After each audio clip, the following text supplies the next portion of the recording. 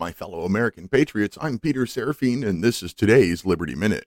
A Democrat voter in Pennsylvania has filed a lawsuit to have two Republicans removed from the May primary ballot for governor.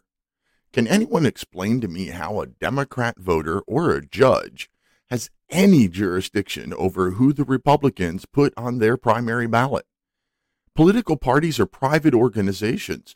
Nobody but that party should have any say over the primary.